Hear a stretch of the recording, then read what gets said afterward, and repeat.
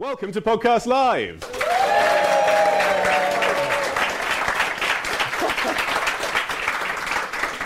I'm Ollie Mann, and this afternoon I'm joined by a collection of top political podcasters from across the political spectrum. You could almost call it a union, with varying views on, well, everything. But coming up in the next hour, we're going to do what the government has failed to do and solve Brexit once and for all. Right here. Deal or no deal, Deal 2.0, Norway plus with extract of Canada. No cheering for that one, just laughter. Let's welcome today's panel for our roundtable discussion. On my left, I'm already jumping to conclusions, it is the former Home Secretary and Labour MP and now podcaster from For the Many, Jackie Smith.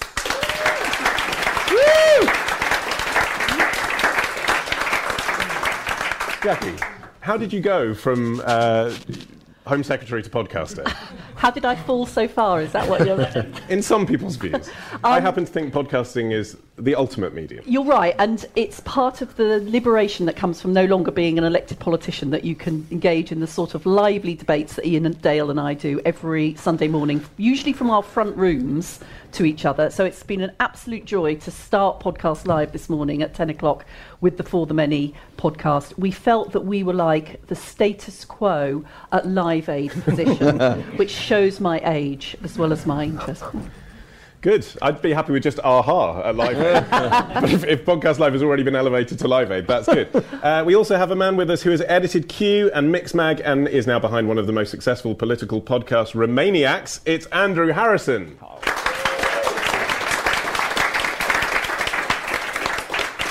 So I guess the same question for you, really. How did that come about? How did you go from music journalism to this? I don't know if you've noticed, music journalism was evaporated and vanished, so I needed a job. Yeah. I needed something to do with my life. I actually started a music and film podcast with Matt Hall, who's at the back there in the green top. And that's Big Mouth, isn't it? That's Big Mouth, which I would highly recommend if you are interested in arts and culture podcasts. Very kind of. I'm wearing a Big Mouth t-shirt under the Remainiacs t-shirt. And we sort of taught ourselves to do a podcast, and we thought we should be doing another one. What are we obsessed with? And what we were talking about all day, every day was Brexit. And we thought, well, we'll give it a go. We didn't think there was a proper voice out there for Remain, because in the ruins and the rubble after the referendum, there wasn't really a coherent place for Remain people to go there. And we thought we can reclaim the word Remainiacs. So I'm heavily on brand with the phone cover and the t-shirt and everything. And we've turned it from an insult and a kind of mark of calumny into a mark of pride, I think. Lots of people are quite proud of being Remainiacs now. We own the Ramon was the line. And obviously having a Ramones logo to spoof kind of helped. And it helped congeal the whole thing. And were you a bit inspired, I forget the name of the show, someone will help me with this in a minute, I'm sure, but what's the name of that show, those former Obama staffers who sit around and talk about Save Trump? America. Pod Save America. We were sort of inspired by that, but chiefly by the Slate Political Gabfest, which was that was my nicotine for podcasts, that was my gateway drug. And they're brilliant, they're funny, they're informed, but most of all they're informal, and they say what they really think. And just like Jackie was just saying then, they're outside the straitjacket of conventional politics, but also the balance that can make, I hate to say mainstream media, but conventional broadcasters seem a little dull and trite. And that was the inspiration, really, Slate Political Gabfest. Subscribe now on your phone. Do it right now. OK, and as we move further left of Andrew, purely situationally, may I welcome Breitbart columnist and Dellingpod podcaster James Dellingpole.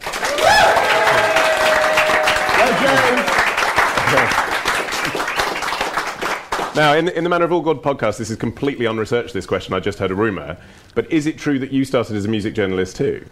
I did spend a chunk of my career as a music journalist. And still, I'm on the special Michael Eavis special friend list, where I get to go to Glastonbury every year, because Michael Eavis thinks, and I don't want to correct him, he thinks I saved the festival. Because I reported on it back in the day for The Telegraph and wrote nice things about it. And when the local council were trying to remove his licence, they read The Telegraph and saw that it was being written about favourably, and they thought, well, it must be a good event, so I saved the festival, apparently. Yeah. You're so cool. Really cool. Yeah, I think it's quite a good thing. But most of the people who go to Glastonbury really, really hate me, because I thought there was a Breitbart tent in left field. Am I wrong? It's Remainer Central, and I occasionally walk up to the giant polar bear or whatever the Greenpeace field's got that year, just to kind of goad them, wearing a t-shirt saying "I heart fossil fuels" or whatever. Yeah. He's not joking. No, but I do like the music, and I was a great fan of Q, and I'm a fan of yours. I mean, fine writing. So there is a meeting. Can I not be horrible about you now? You've got to be nice to you now. I can't disagree with you. I don't care. You do what you like. Fair dues. I believe in freedom, man. And fossil fuels. Fossil fuels, yeah. And finally, The Telegraph's chief political correspondent, assistant editor, and host of Chopper's Brexit podcast, Christopher Hope. Hey.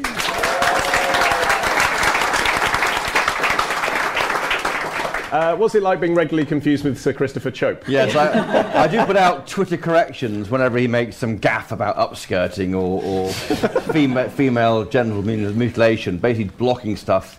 He does it for reasons that Jackie knows about, which is basically trying to protect private backbencher time. Anyway, it's boring, but he just does it, and I'm often get abuse on Twitter because I'm not Sir Christopher Chope. But does that give you actually an insight into what it's like, not just being someone who's got your own partisan followers who listen to your podcast and read what you write, but actually being a representative in Parliament and the abuse you are open to for it making is a grim. decision? It is grim, the abuse they get, and I do feel sorry for them, and I think just don't read notifications, I think, on some days, but it is grim. I mean, it's awful. Yeah. I mean, it was kind of just the beginnings of social media, wasn't it, when you were actually in cabinet? But what's the abuse like you get now compared to the abuse you get then, if you see what I mean? I mean, is it bad being an elected representative? For obvious reasons, I get actually slightly less abuse now than I used to get when I was Home Secretary and various other things were happening to me. I think it is... I actually was chairing a meeting with MPs and police and other security people in Parliament a couple of weeks ago, and hearing what some of the MPs were saying about the abuse that they were getting on social media, emailed to them, shouted at them in the street. I thought that was far worse than anything actually that I'd ever experienced. I think there's something that's happened to political debate in the last 3 or 4 years that is really toxic. And actually one of the things I can say about today is it is just a sort of fantastic relief to be with a bunch of politically interested people from a whole range of different views, and actually to feel I mean, we haven't done this hour yet. But generally not to feel that you're going to face abuse, but you're going to have interesting, challenging questions. Yeah, we don't know what's on James's T-shirt at the moment. He's wearing a shirt. Okay, so what we've done, and I've constructed this with producer Ricky in the last hour, so I'm not pretending this is stellar, but what we've done is we've divided the conversation we're going to have into 6 articles, 50 just seemed cumbersome, which we're going to debate. So Article 1, we're calling Dreams versus Reality. This week we heard about the Flextension for the first time, which isn't something you buy in Currys, but Donald Tusk suggesting there might be a way for the UK to have another year of this, rethinking our Brexit, not this panel. It'll just seem like it. But the Brexit omni-shambles. And the suggestion is it might give the House of Commons and the government time to get their ducks in a row. So I want to ask you what you would like to happen, but the reason we've called it Dreams versus Reality is I want you to tell me what you actually think will happen. Because that's the thing people ask me, and I haven't got a clue. Like friends and family, people in pubs, they say, what's going to happen with this then? What is going to happen? Let's start with you, Christopher, as someone who writes about what will happen. What timescale is your horizon? Is it a year hence? I'd like to know what's going to happen in the next week, and then ultimately are we going to leave the European Union? How about that? Well, I think what will happen next week is these talks will break down with Labour. They're just doing it for show, really, to try and present something next Wednesday in Brussels so they can show some cross-party movement. And I think they'll end up being a degree. These indicative votes will happen maybe Tuesday, maybe perhaps, or this all could be delayed the following week if you can see enough progress. But what's going to happen eventually, there'll be a choice between Theresa May's deal and a customs union, and essentially it's a Hobson's choice because it's the same thing, because the Theresa May's deal is presenting a new customs arrangement rather than... Anyway, it's very dry stuff, but they're going to end up with essentially, I think, a vote to probably stay in a form of customs union by MPs in the next 2 weeks, I think. And I think we'll probably end up... I think we're leaving, maybe 22nd of May with this sorted out. With the customs union? I think so. OK. And I know this is harder for you to answer out of everyone on the panel because you write for The Telegraph, but what would you like to happen? Well, I think it's really important we get out. I think the one thing that Theresa May gets right is this feeling of betrayal if we don't. She, for all her faults, which we can go into later, she is in touch with her electorate. She goes back there every Friday afternoon and Saturday morning and campaigns on the doorstep and talks to people, and you will get this feeling of frustration and just kind of angst that we can't get out. I mean, my podcast was launched in April 2017, and the 100th edition was on March the 29th.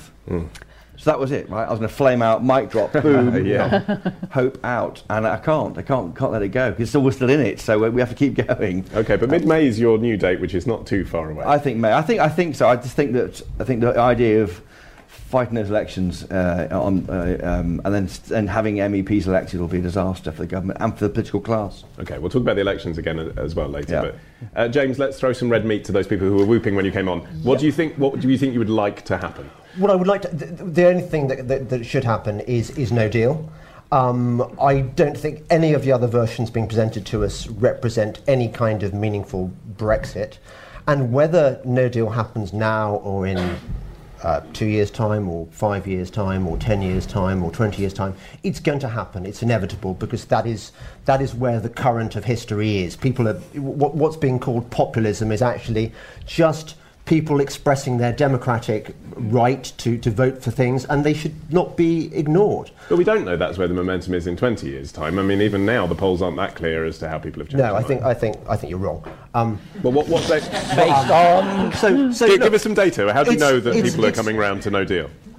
How do I think they're coming round to no deal? Look, I'm not sure. These seem to be slightly sort of reminery questions. I think let's just go back. No. I'll let you answer, but just to clarify, I'll make my point. I'm literally only asking because you said the momentum is that in 20 years. The momentum is, and I'm saying what evidence do you have for that? You look at the tide of politics in places like America, Trump. You look at Bolsonaro in Brazil. You look at the so-called populist governments forming in places like Hungary. Look at Matteo Salvini in Italy. You've got people reacting against the social democratic consensus, which is applied probably more or less since the war.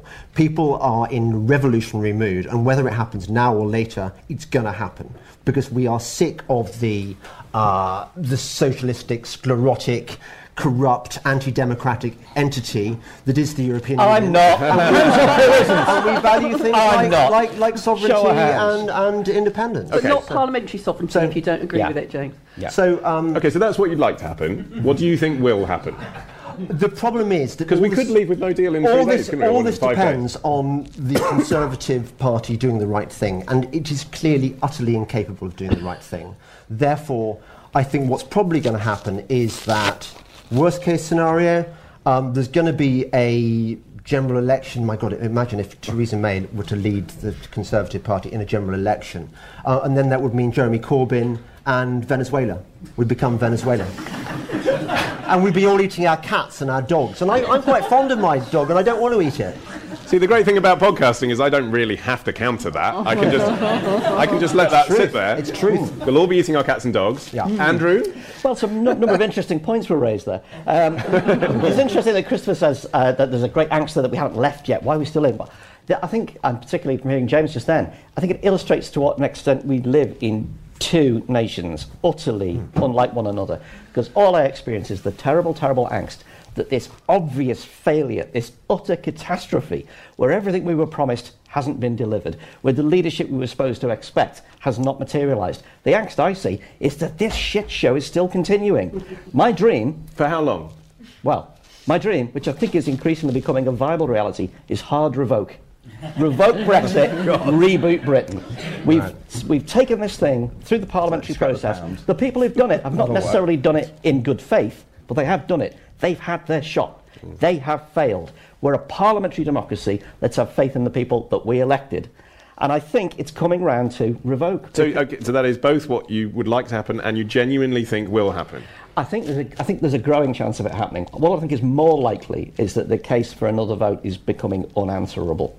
Not because, I'm sure James will tell us that Europe is making us vote again. Europe is not making us vote again. We are going to make ourselves vote again because we've been served this silver salver, which we were told was going to contain freedom, money, sovereignty, everything. The lid has been taken off, and it's a turd burger before you, which cannot be polished. But the problem is... the people who are going to make us vote again are ourselves. But the problem is you wouldn't have you weren't persuaded by that case at the last referendum, so it's not as if you've been presented with something that's then not what it turned out to be. No, that's true. But There are I a think lot of people who wanted it and still want it despite it not turning out what they were told. perhaps we should find out if that's still the case by some sort of massive public consultation vote of some sort. That's my idea. That's what I think that's marginally more likely than They revoke. But I had think one in 2016. Were you aware of this? There was a vote. It was one called a vote referendum. once is not democracy. Things change. Interesting. Then what, though? Right, how many What, votes do that's you the need? It's very interesting because what's often raised is people will come back at you on Twitter with a zinger and say, maybe we should rerun the FA Cup final then, shall we? And you say, we do. Every year.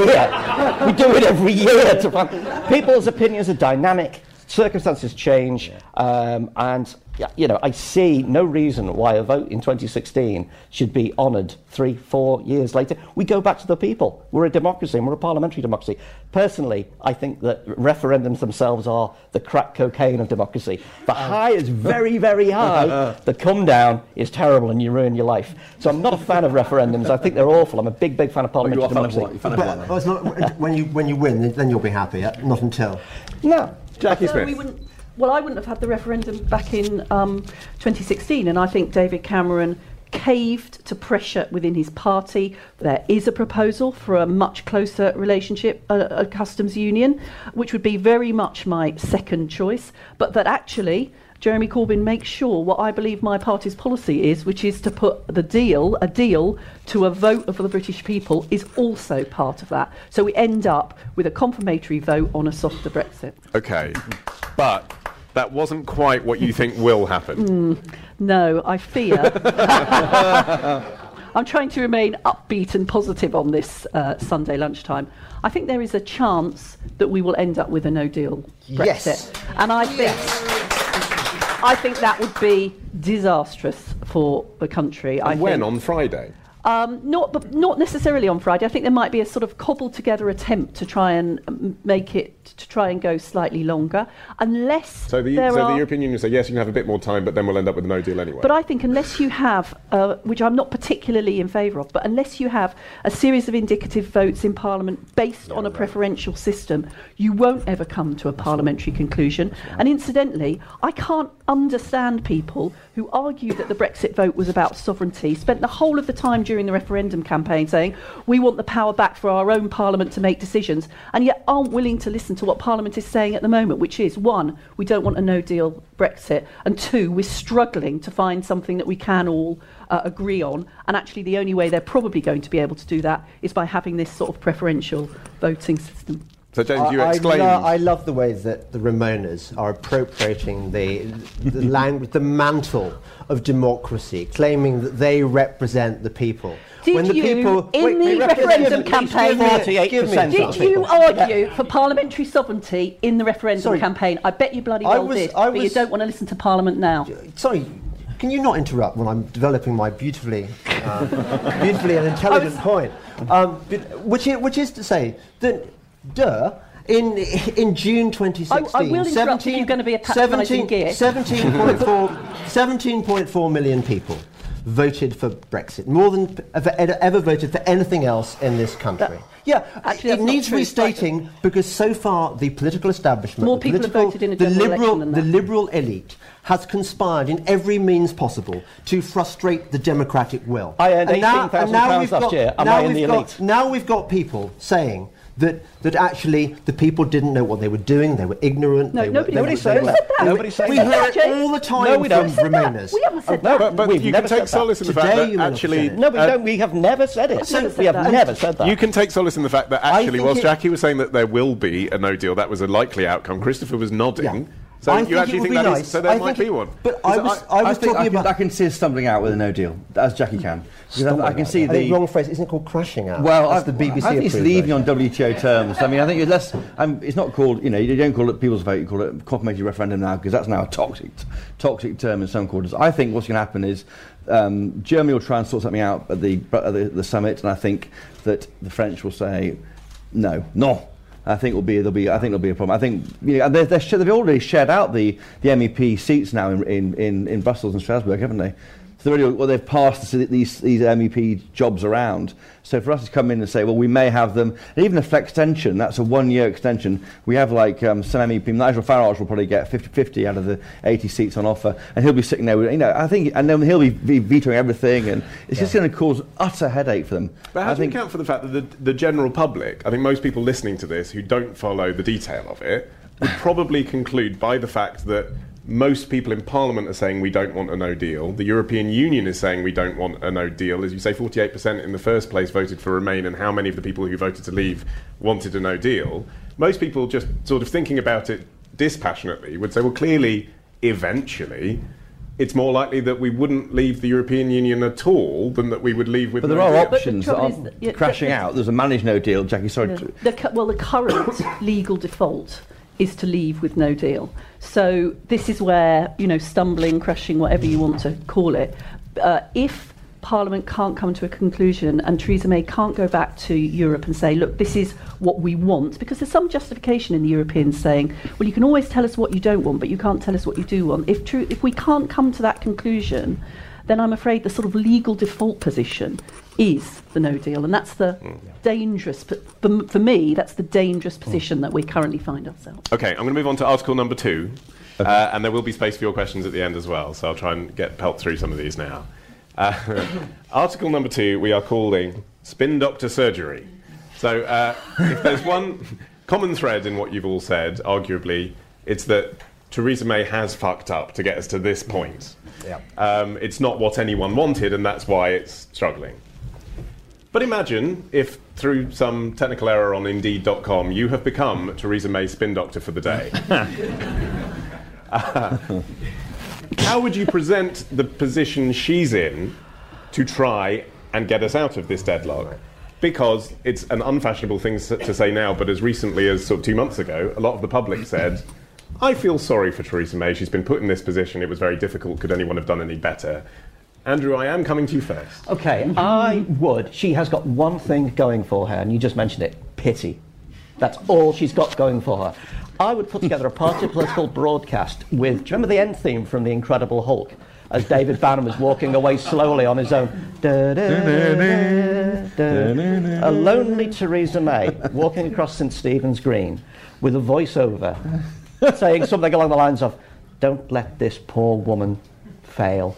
Don't let her go down in history as the greatest failure in British politics. Sadly, she is going to go down in history as and do what? I mean, what's the message to the public? Don't let her fail by doing what? I think the message would be, back her deal, it's the best you're going to get. By the way, I wholeheartedly say I don't believe any of this, but if you've strong-armed me into this undoable job, so thanks for that. That her deal is the best you're going to get. She's put her all into it. Look at her. Look how tired she is. Look how grey and wan. Look how worn out she is. Give her one last moment of satisfaction before she vanishes.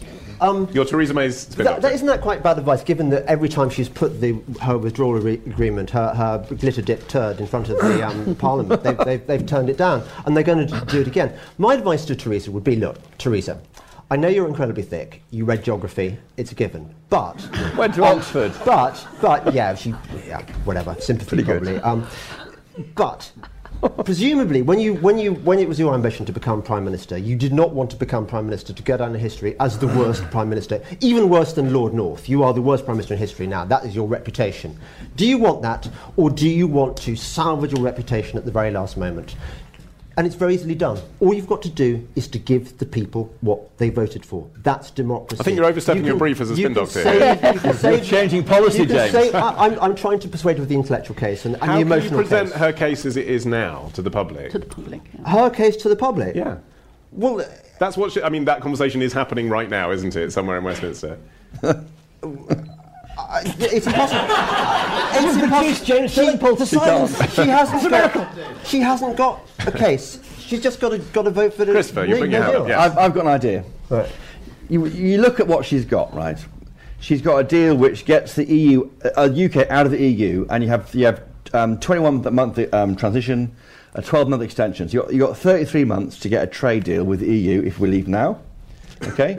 And given the EU and UK are aligned, unlike Canada and other countries that are aligned with all the same standards, with a will, there's a possibility you can get a trade deal done in 33 months to avoid the backstop. So what you do, you say to people that the backstop is what it is, right? but you can do a trade deal in 33 months. Let's go for it. And I'm going to put in someone who can kick the civil service around.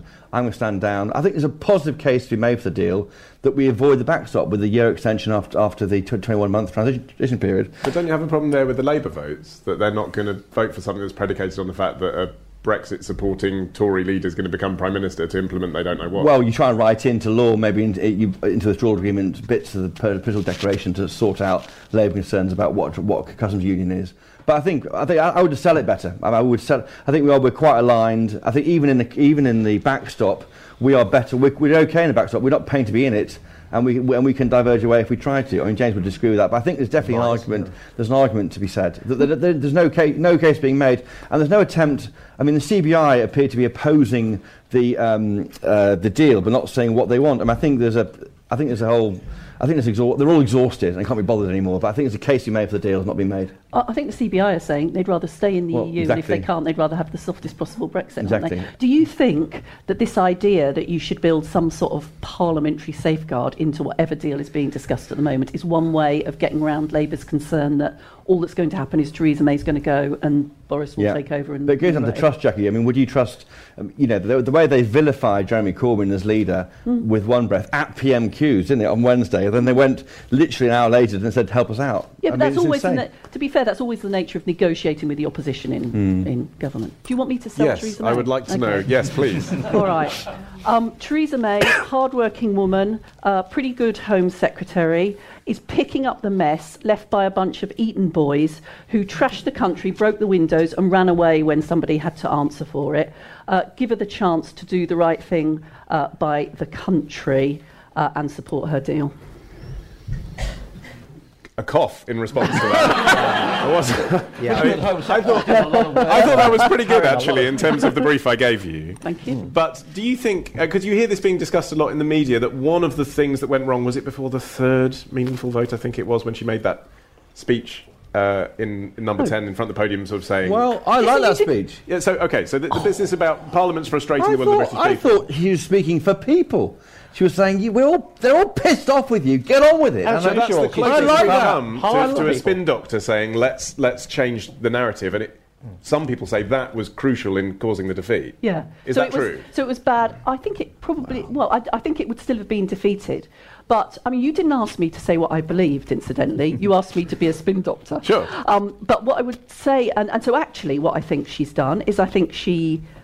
squandered her political advantage when she called a general election and couldn't campaign well enough to get the majority she needed. I think she should have taken the lesson from that general election that she didn't have enough votes on the Tory side and she'd need to reach out beyond the DUP to try and come to some sort of agreement. And I think she was wholly wrong in that statement to try and, appealing over the heads of Parliament to the country, of course has got an attraction to it, but at a time when things are as feverish as they are at the moment, I think essentially putting MPs in the firing line for trying to do their job of representing what they think is the best thing for the country, failing, but not because of their efforts, but because of the nature of Parliament and the inability to be able to come to some conclusion, was a despicable thing to do. And that was the point, actually, where I lost any residual sympathy that I'd got with her.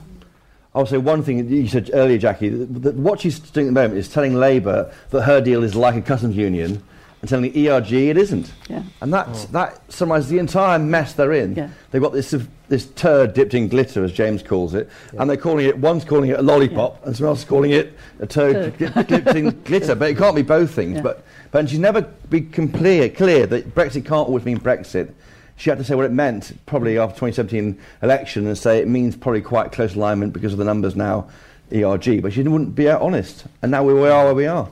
But actually, would the deal have been that different if she'd have reached out earlier? If she'd have reached out 2 years ago to Labour and to everyone who said we're going to honour the referendum, even though we didn't vote for it, if she'd have done that, and then they'd have had the meaningful votes then about what Parliament wanted, since this is what the EU were prepared to negotiate, wouldn't this be what they'd come back with anyway, or something very close to it, except there would then be no opposition to it? But she did go into that negotiation with a set of red lines. She did. Around... Yeah, but in 2016, wouldn't most people have agreed that that was roughly what the vote was about?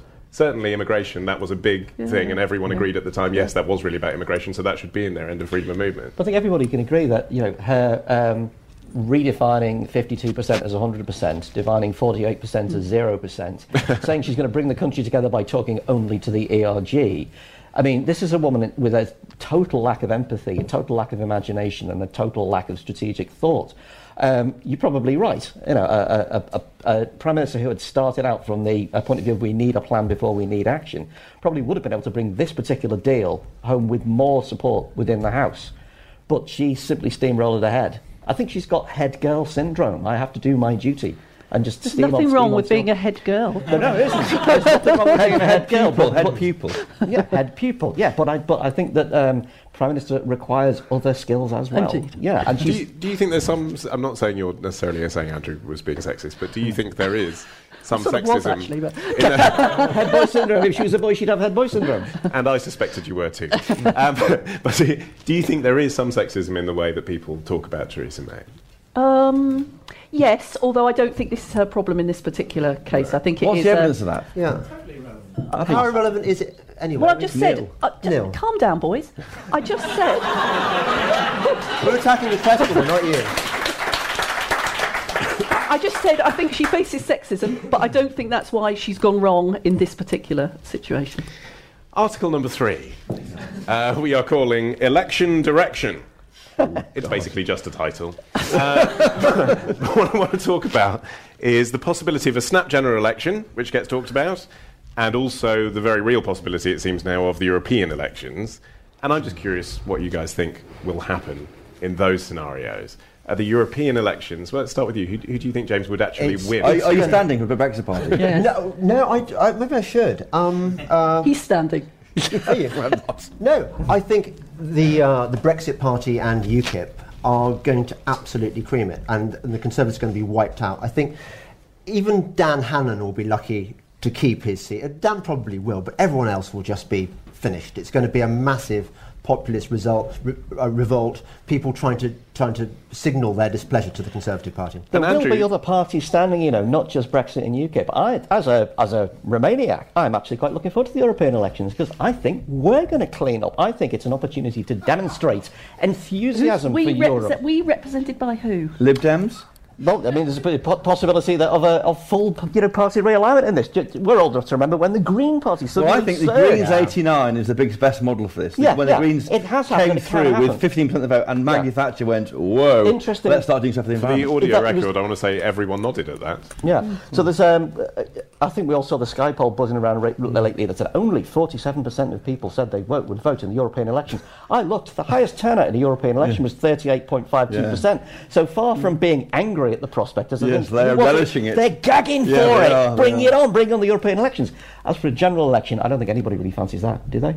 It's not going to change or solve Labour anything. Oh, I don't know. Well, I Jeremy do Corbyn fancy it. If the Conservatives ditch Theresa May and replace her with a Brexiteer, then I think these are good times for the country. I think we'll win. What happens to the Remain Conservatives then? Where do they go? Lib Dems. I mean, they're all people like Dominic Grieve, people like Sarah Wollaston, Nick Bowles, for heaven's sake. These are Liberal Democrats who simply joined the Conservative Party because they knew they were never going to get into Parliament. They're not. They're old-fashioned. They're not conservatives. They're not extremists. Well, two of those two have left the party already, haven't they? Yeah. True. I mean, the truth is they're Tiggers, and there are about 11 of them, I would say, 11 or 12 of them, who are basically leaving the party as we speak. So Tiggers, you mean the independent group, right? Well, I Is that mean, what still called? they're called Chuckers now, Change aren't they? UK. Change It's called UK. Change UK. CHUK. It's called Chucker, you see. I see. He's not leader yet, but he's called it Chucker. Might Change UK have a chance at the European elections? I think that's not there yet. I mean, they are desperately trying to get onto the list. I think the Brexit Party is well placed with a great brand because no one really knows anything about the parties at all. But Brexit, I'll have a bit of that. But Yeah. And actually, the public didn't have a chance to vote for Farage before in this sense, did they? No. Because it was a distilled kind of... that's right. I actually Leave campaign. agree with quite a lot of what James said, apart from the bit about it'll be great for the country. So if you look at the Newport West by-election, back in 2017, that general election slightly put paid to the argument that British politics was splintering and there were lots of different parties because there was a much bigger majority for the two main parties. What happened in Newport West was actually people slightly turned their back on the two main parties and went to UKIP and to other parties there. That's what I think would happen if we had European elections. So I think actually the Brexit Party would probably do very well.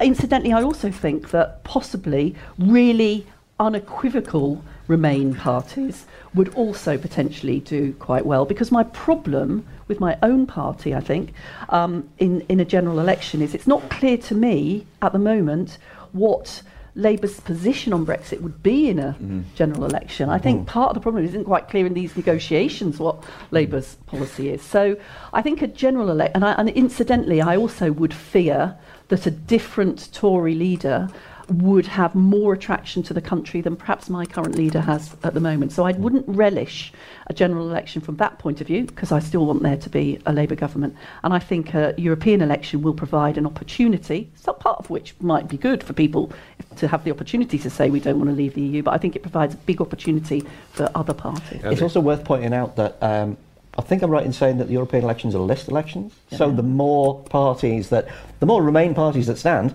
so much better for Remainers. We get to vote for many, rather than just having, hoping that Labour is going to get off the fence and go into, most voters still somehow, God knows how, believe that the Labour Party is a Remain party. But if the party comes out unequivocally for the position that this has been tried, it has failed, and maybe the failure of these talks with Theresa May provides cover for that, then I think you'd see a big bump for Labour as well. But I think it could be the most exciting European election ever. That might be quite a low bar, but It is yes. a low bar. But, work with me here. It's quite weird, isn't it, that the argument would be that the two parties, or the two groups of parties who might do well in the European election, are essentially the ones that would then try and sabotage what's going on from inside. Yeah. Well, Like, the whole if irony. most people say they want a consensus, voting for very pro-Remain or very pro-Brexit into the European Parliament is going to frustrate. Sorry, people. who's the want a consensus? I don't think we all want a consensus at all. No. But the I irony. didn't say we all do. I said the irony I is that speculated most people would like a consensus. The irony is that Jackie's Eton boys brought in, they committed the referendum back in January 2014, ahead of or shortly as the UKIP swept the board, won the European elections last time round, and just as they're weakening Brexit, they're all coming back. And it's a lesson there for the Tory party. Also, where was Oliver Wetwin at school? Where was Nicholas Soames at school? And which way did they vote? They're all Remainers. So it's not, this idea that Eton is somehow... I'm speaking... Is that what you were? No, but I'm speaking up for Etonians. I think they're being given a rough ride here. I think Etonians, on balance, are Remainers, because, unfortunately, the establishment is generally pro-Remain. It's quite a weird country where we're considering where people went to school at all. Well, isn't can it? I just say, but I agree with that. And remember, I used the phrase Eton boys when I was being Theresa May's spin doctor. On the whole, I don't judge people by where they went to school. I judge them by whether or not they've trashed the country. And those boys have. Article number 4, we are calling Does Size Matter? You didn't tell me about this before. I'm 5'2".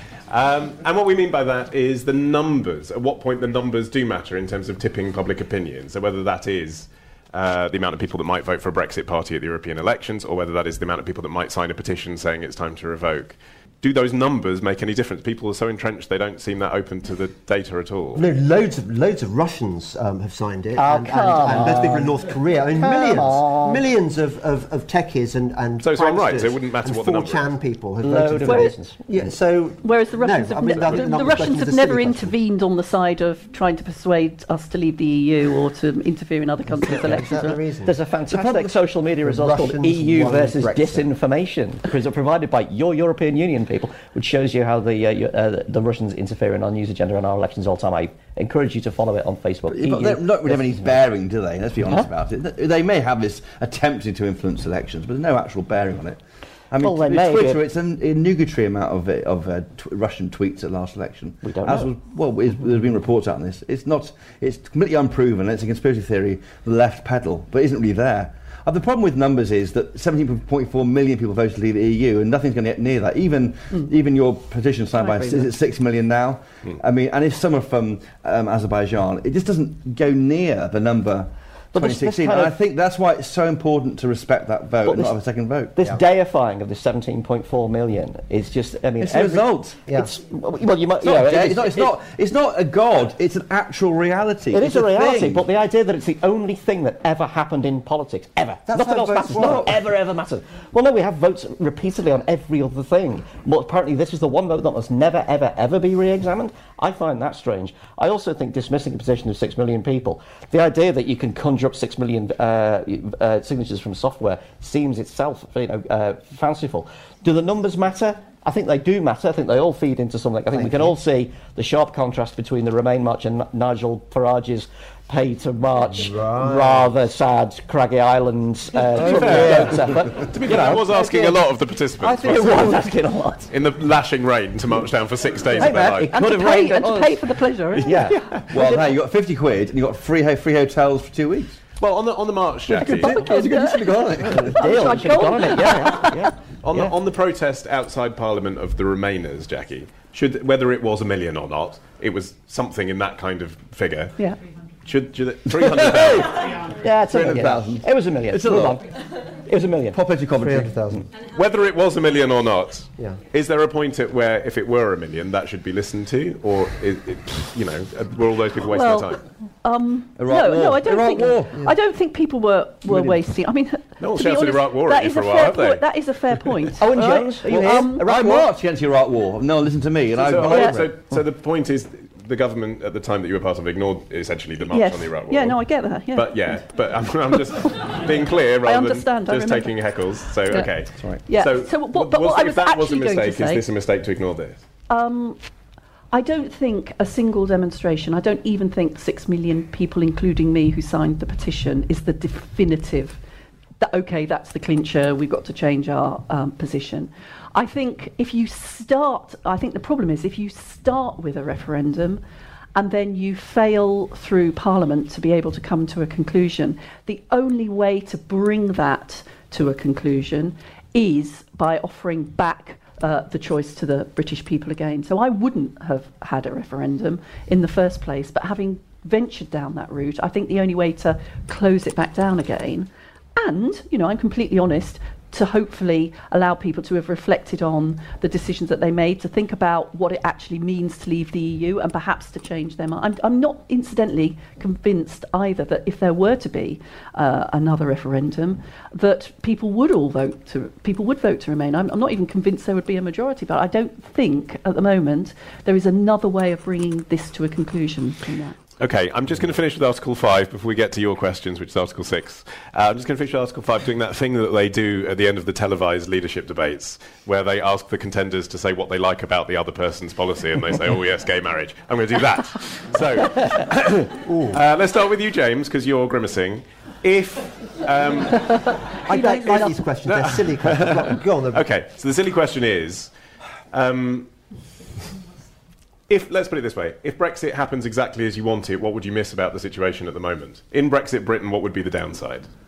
The only thing that saddens me about Brexit, the only thing that I would, if I could go back in time and change, but it is the division and rancour that it's caused. It's been a bit like the Civil War, that it's cast brother against brother, father against son. It's divided friends, families, and things. And I think that's really sad. But apart, and by the way, the vitriol has been more on the Remainers' part than on the Leavers' part. That's just nonsense. In fact, there is actual scientific evidence. No, for there that. isn't. Yes, there is. It really is not. And actually, if you look at the Matthew Goodwin wrote an article about this the other day. He's actually done some polling on this. It's tosh. Yeah, you can say it's tosh. Yeah, that tosh. Remainers are much more likely to say, I would not like my daughter to marry a Leaver than vice versa. So that's the only thing. Nothing else would I miss about the European Union, because there's nothing to miss about the European Union. Jackie, what would you, if we did leave the European Union, If we welcome stayed. about that situation? What would I welcome?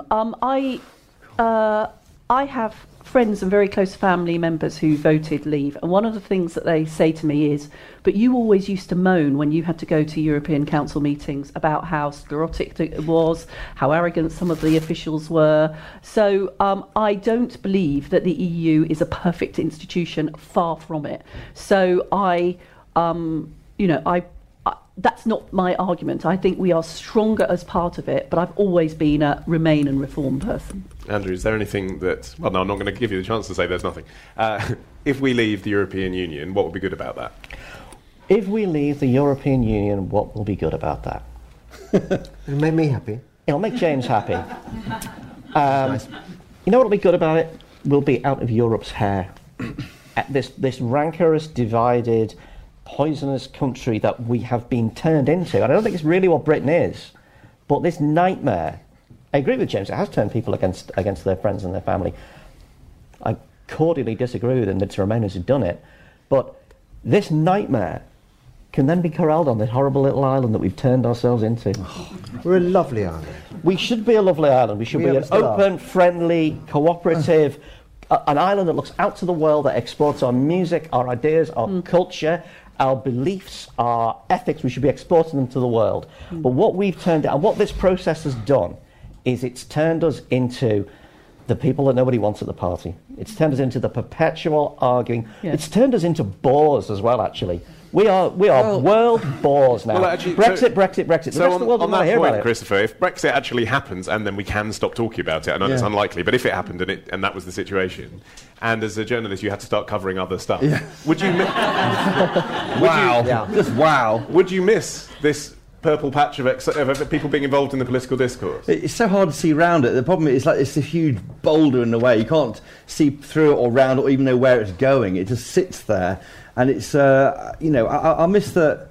I think it's been allowed to take over our lives. We're leaving a trading area. I mean, we are still Britain, unlike The Guardian. We're not leaving Europe. We're still part of Europe because geographically we're still here. We have a lot more that unites us than divides us, to use that expression, in this situation. I think we want to get back to recognising that we have friends in France. You can go on holiday there, and the rest of it. We're basically just redefining the terms of our relationship in a trading area, a trading idea, I think. But it's more than that, isn't it? We're voluntarily you've made it more taking than that. away. You've made it more than that. But I mean, it's a lot more. We're voluntarily taking away the right of generations of young people and people getting born to go and do what we were able to do, which is live, work, study wherever we like. You can still do that after Brexit. If you look at the rules on Erasmus, on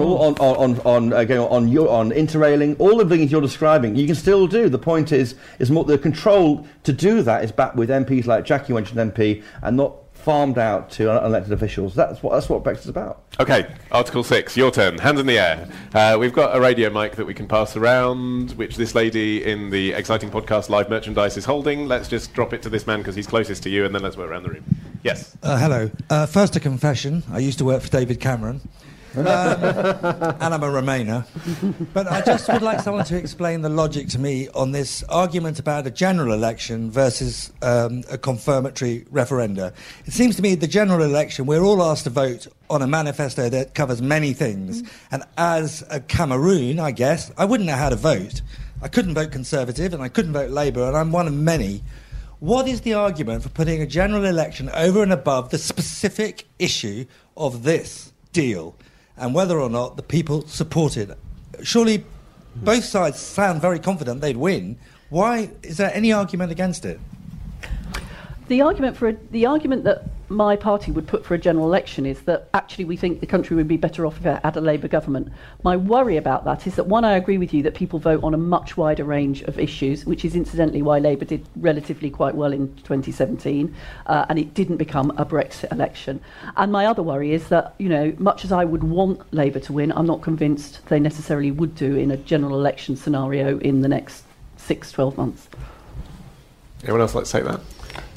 Well, I think Theresa May was caught out. She said in 2017, I want to get a majority for a hard Brexit. She was 15 points ahead. And, of course, over an election period, everything else comes to the fore. Jackie says schools, hospitals, defence, health, everything else matters more. And then so she's trying to put a meaning on that election. It was on a different issue altogether. So if you want to, yes, a referendum would maybe deal with it. But imagine if it was 52-48 the other way. I mean, then what? We'd still be rowing about this stuff. The difference is we're all informed this time.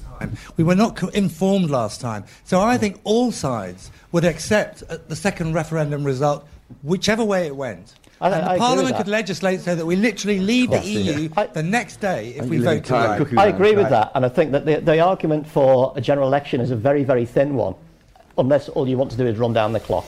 I think that it's highly unlikely that a general election would return a different chamber with a different composition that would be able to get a direction ahead. I think the argument for a confirmatory referendum after the deal is almost unanswerable, and I think you're absolutely right. We are now fully informed. We're too informed. We're sick of it. We know where we are. This is where the argument that why are you making them vote again? It's a completely different scenario. If it was truly a confirmatory referendum, because that's the new term, then wouldn't it just be between Theresa May's deal and another kind of Brexit, rather than having Remain on the paper at all? No, because you cannot say to people, your choices are limited to this. There's a big question over whether it should be accept May's deal, no deal Brexit, or Remain, or whether it should just be two alternatives. Because I find it very hard to, much as I think a no deal Brexit would be the most catastrophic thing we could inflict upon ourselves, it's hard to see the argument that people should not be able to make that choice should they wish. But they can. You're exactly right on that. It only makes sense if you have an in-out referendum in 16, and then what type of Brexit you want, hard or soft now. That is the only way. That's not true. That's what makes sense. After 3 years, people are entitled. A newly composed electorate and a newly composed voting corpus is entitled to make a choice again about whether it wants to leave. A past Parliament can't bind a future Parliament. Okay, I want to get some more questions in. Why should a past referendum bind a future referendum? He's a Romaniac. Says so on the tin. Just let's go with this gentleman at the back, and then let's move it to the right of the room, and then I'll come to the front. Yeah. Hi, thank you. I wanted to ask about this idea that Brexit is a popular insurrection. This is not how it was portrayed during the referendum campaign. We were told we would have our cake and eat it. We were told we would have good relationships with Europe. We were told we would have £350 million for the NHS. We were told by now we would have 40 trade deals signed with other countries. This is not how it was sold. We were promised marginal improvements. We were promised something better than what we had before. And a lot of my friends voted leave. I mean, I can't vote, I'm French, but a lot of my friends voted leave because they wanted to be able to buy a house. They wanted to get a job. They thought, I have friends on the left who voted leave because they thought it would lead to a fairer immigration policy. It's stupid, but it's what they believed. And now we have this idea of a popular insurrection. And I just wonder how you square those two things. My second question is, this idea of a betrayal if Brexit is stymied. What happens if, as the auto manufacturers are warning, the car industry leaves the UK? What happens in Sunderland? What happens to all those places when the economy starts to decline and public spending goes down? Ooh, thank you. Okay, it's a lot to digest there. This is the fantastical arrogance and out-of-touchness of the Remainer class, and it's a version It's a member of the public. Marxist. Marxist false. I can still attack him. Marxist false consciousness. The idea that the little people were misled. They were so ignorant, so ill-informed. They were misled by these numbers on the side of the bus, and they saw donuts. 350 million to the NHS, and drooling in their working class, uneducated ignorance that they voted for something which was not in their interest. It's absolute rubbish. The Remain campaign, which was vastly better funded because basically the government, the civil service, the whole establishment was united behind Brexit. You had President Obama coming in. You had old Ronseal woman, what's her name, from the IMF, Christine Lagarde. All these supposed... The entire global establishment pretty much was coming in to tell us that Brexit was a bad thing, and still the ignorant people voted for Brexit. Now, what does that tell us? Maybe it tells us that actually ordinary people have a certain amount of common sense that the university-educated classes are sorely lacking. And I don't think that you can use that argument to dismiss the popular revolt that happened in June 2016. The people were right, and you cannot thwart their work. Okay, I know that one of you want to say something against that, but I'm going to ask for if there's a question from anyone who's pro-Brexit on this side of the audience so we can balance that out. Yes, this gentleman and then this lady. Thank you. Hello, Lorne Smith. In opposition to that last question, the important thing is, if we have another referendum, I'd like to hear, what do you think would be the phrase on either side? I think the Brexit phrase will be "tell them again." I've heard that leaking out from the pro-Brexit campaign that's being prepared in case there's another referendum.